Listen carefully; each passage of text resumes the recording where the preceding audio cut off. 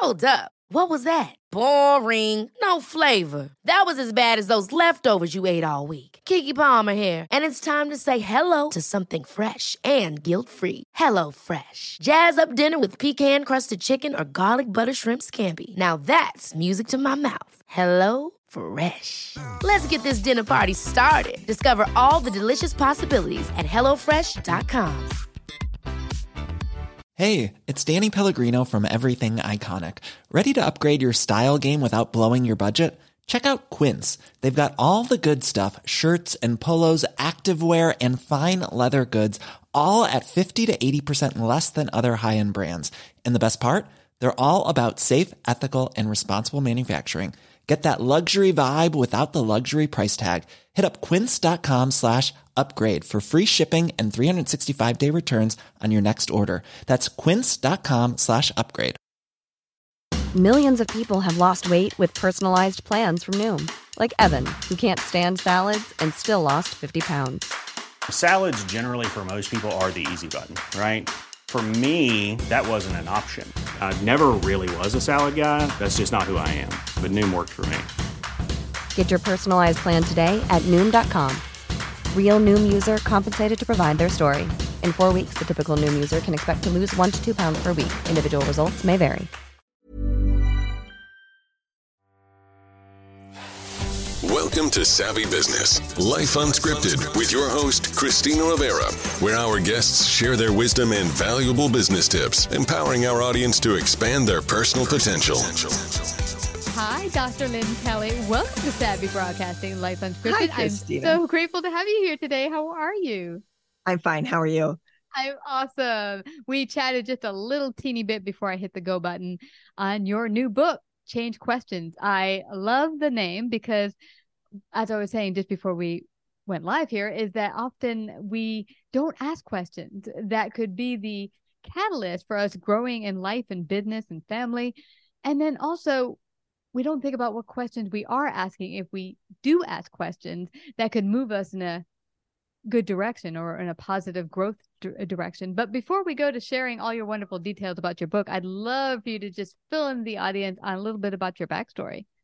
Okay, sure. Well, I was a bit of a hippie and played in a band and didn't start college till I was 28 years old. And I had 2 children at home under the age of 3. And then one day my husband came home and he said he lost his job. So then I realized, okay, well, I better do something here. So I worked full time and he stayed home with the kids and I became a secretary, but also went to school full time. So then 6 years later, I finished my MBA and was running the little hospital that I had started as a secretary with.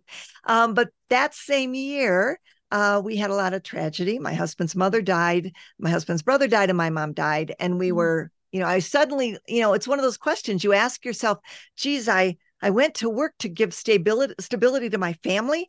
And suddenly, where's my family? What's really important? So I, asked that question of myself, and my husband went back to work and I quit my job and started a PhD that gave me a lot more flexibility. And I got a PhD and then became a statistics professor and did a lot of consulting.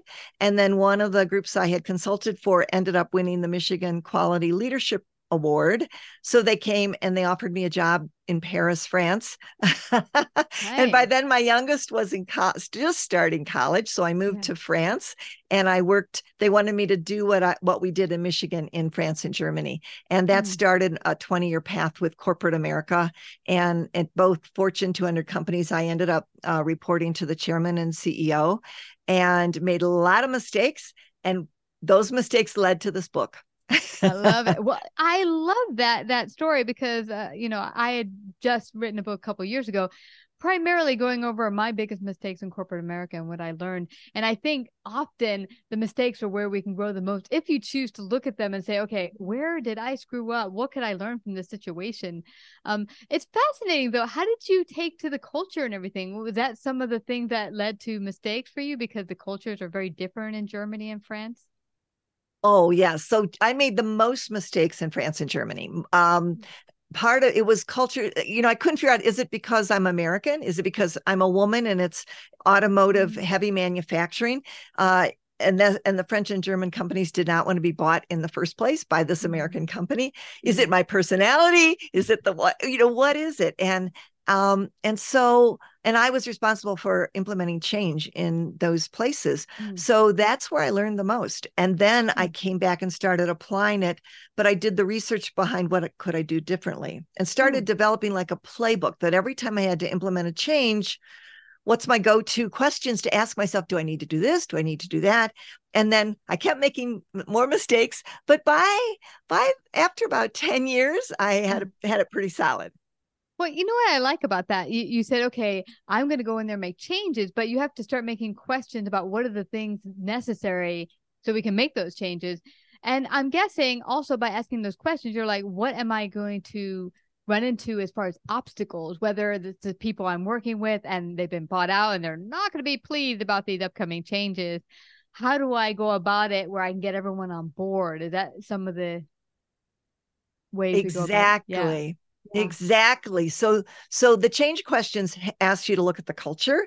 It asks you questions about the leadership, about how do the employees do the work right now, and what are their ideas of how it can change and incorporate the changes you want with what they do. It's all about really understanding people, listening, engaging with people, and recognizing that most of the respect that you do when you're changing a culture or implementing something new, even like a benefit plan or a new org chart, you have to respect the people, and you have to think about what do they need, even to the point of one of the questions is, what are their frequently asked questions? That's one of my change questions, because when you're starting to think about developing it, you have to anticipate most people are going to think, what's this going to mean for me? Am I going to lose my job? Is my salary going to be cut? And you have to anticipate those, and you have to create answers for them. Because if you don't, managers are going to hear those questions and they'll make up the answers. You won't have a consistent message. So that's part of it.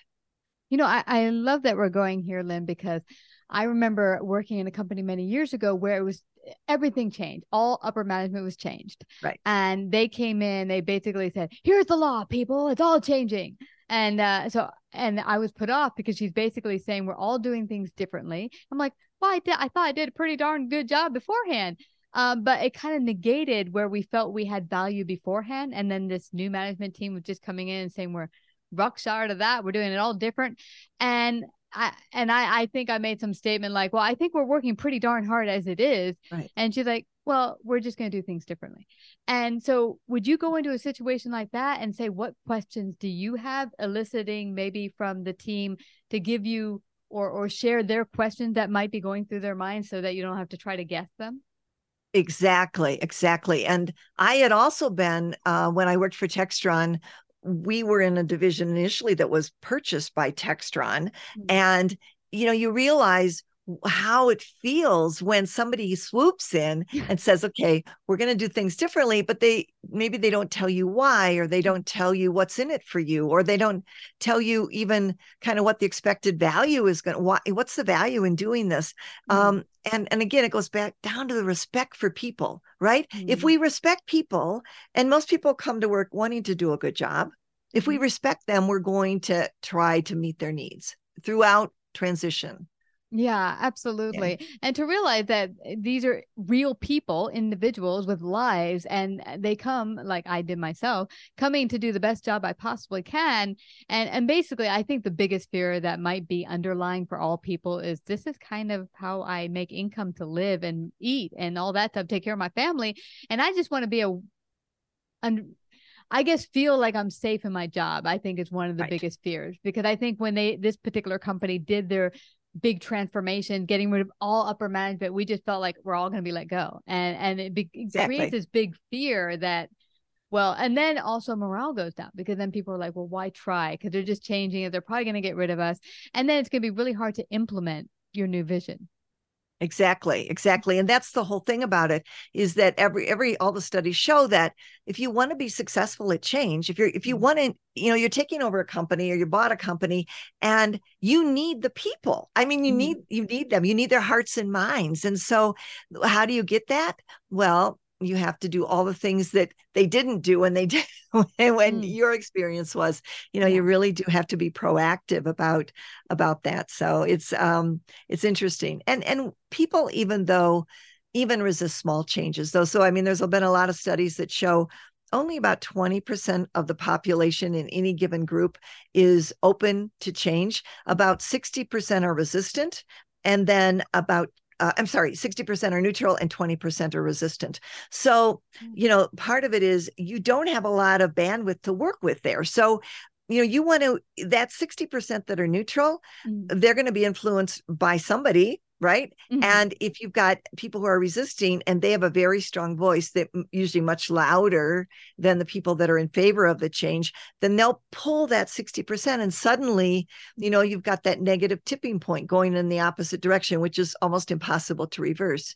So instead, one of the things that we talk about is target the 20% of the people that are open to change as a pilot, or just get people used to the idea, build positive momentum, start recognizing the successes of those people, because you need that 60%.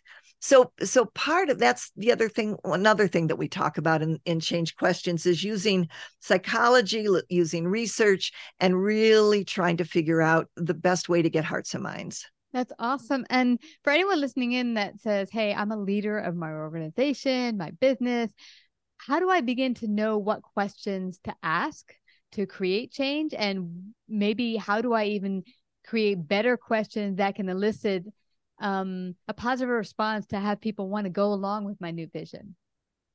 Well, what we've done in Change Questions is we've actually given you a list of the 11 most common areas. You had mentioned kind of failure and the failure areas or the risky areas in change. We've listed those 11 areas in question format. And we've also provided a digital workbook, which is free on changequestions.net. It's a fillable PDF, and leader can fill it out.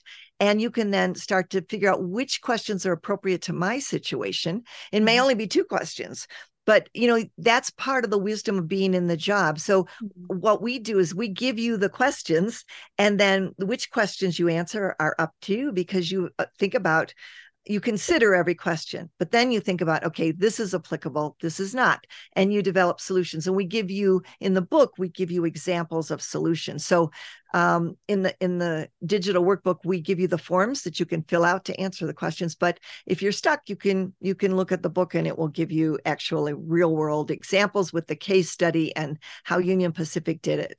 Ooh, that's awesome. And I recall when your book first got started in the beginning, in the foreword, you kind of talked about how personally change was done in a big way using your health.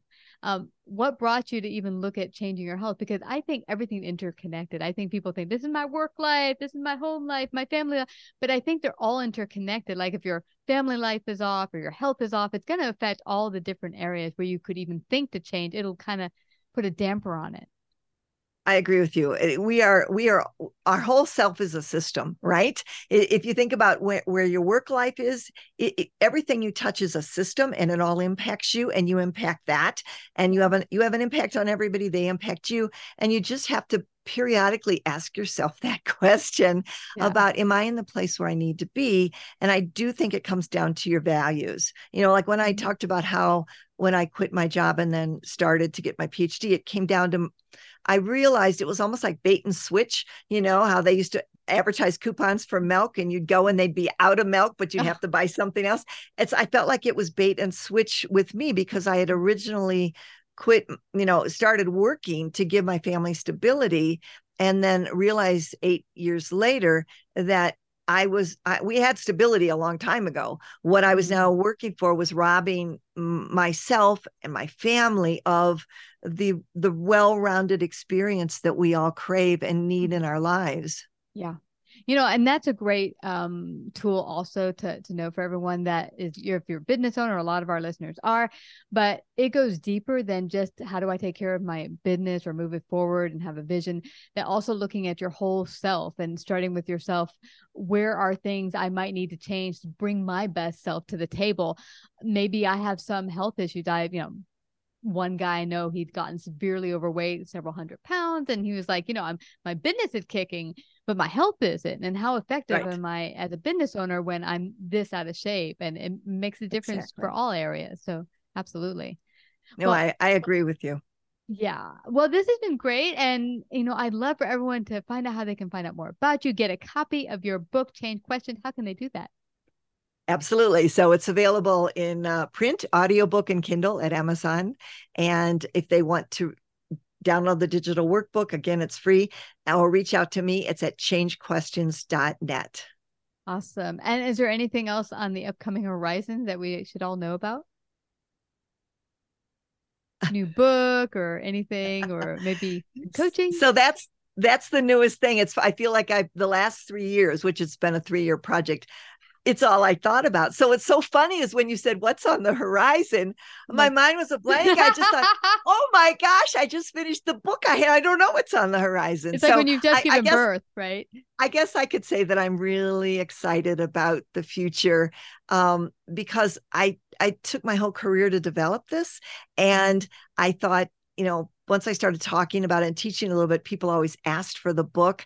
So then I thought, well, what the heck, let me write it. And then it got picked up by a publisher. Now it's happening. And so now I feel like I fulfilled something that I wanted to add the value. I learned through so many mistakes. I didn't want other people to make them.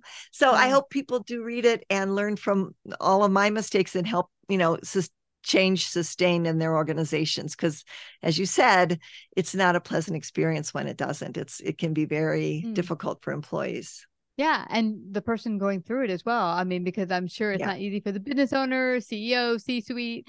Everyone. But sky's the limit because, you're never done. And congratulations. This is huge. Thank you. And you know what? It's also, I think, to bring to attention to all of the audience that, the mistakes never end. We'll continue to make mistakes as we continue to grow as humans, because I used to have this idea that this pinnacle, I'm going to reach this pinnacle of success. And when I get there, it's going to be perfect.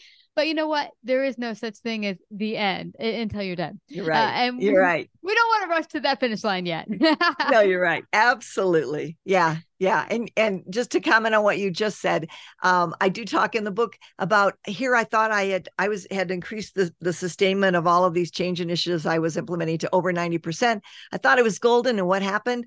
I did something without using the change questions and it failed. So, you know what I mean? It's like that same thing, you think you got it, but you can't ignore continuing to ask the questions, continuing to look at the situation and making sure that you're aligned. So, yeah. Yeah. And also, I think what ends up happening is that even if you learn a lesson, there are certain things that become repeated patterns. I know for myself that you think, I've got this. And oh, no, I did it again. Okay. I know. But, and we can't beat ourselves up, right? We forgive ourselves and we say, okay, that's just another reinforcement. I think that's part of life too. When we make mistakes, we cannot wallow in them, right? We go on. Absolutely. Yeah. Well, everyone go get a copy today of Change Questions at changequestions.net or Amazon or all major bookstores. And I thank you again, Lynn, for coming to Savvy Broadcasting this evening. Thanks, Christine. It's been wonderful. Like, subscribe, and share this episode. To listen to more Savvy episodes and Savvy Biz Tips, go to www.lifeunscriptedradio.com. To find out about our paid sponsorship opportunities or how to become a guest, email Christina at lifeunscriptedradio.com.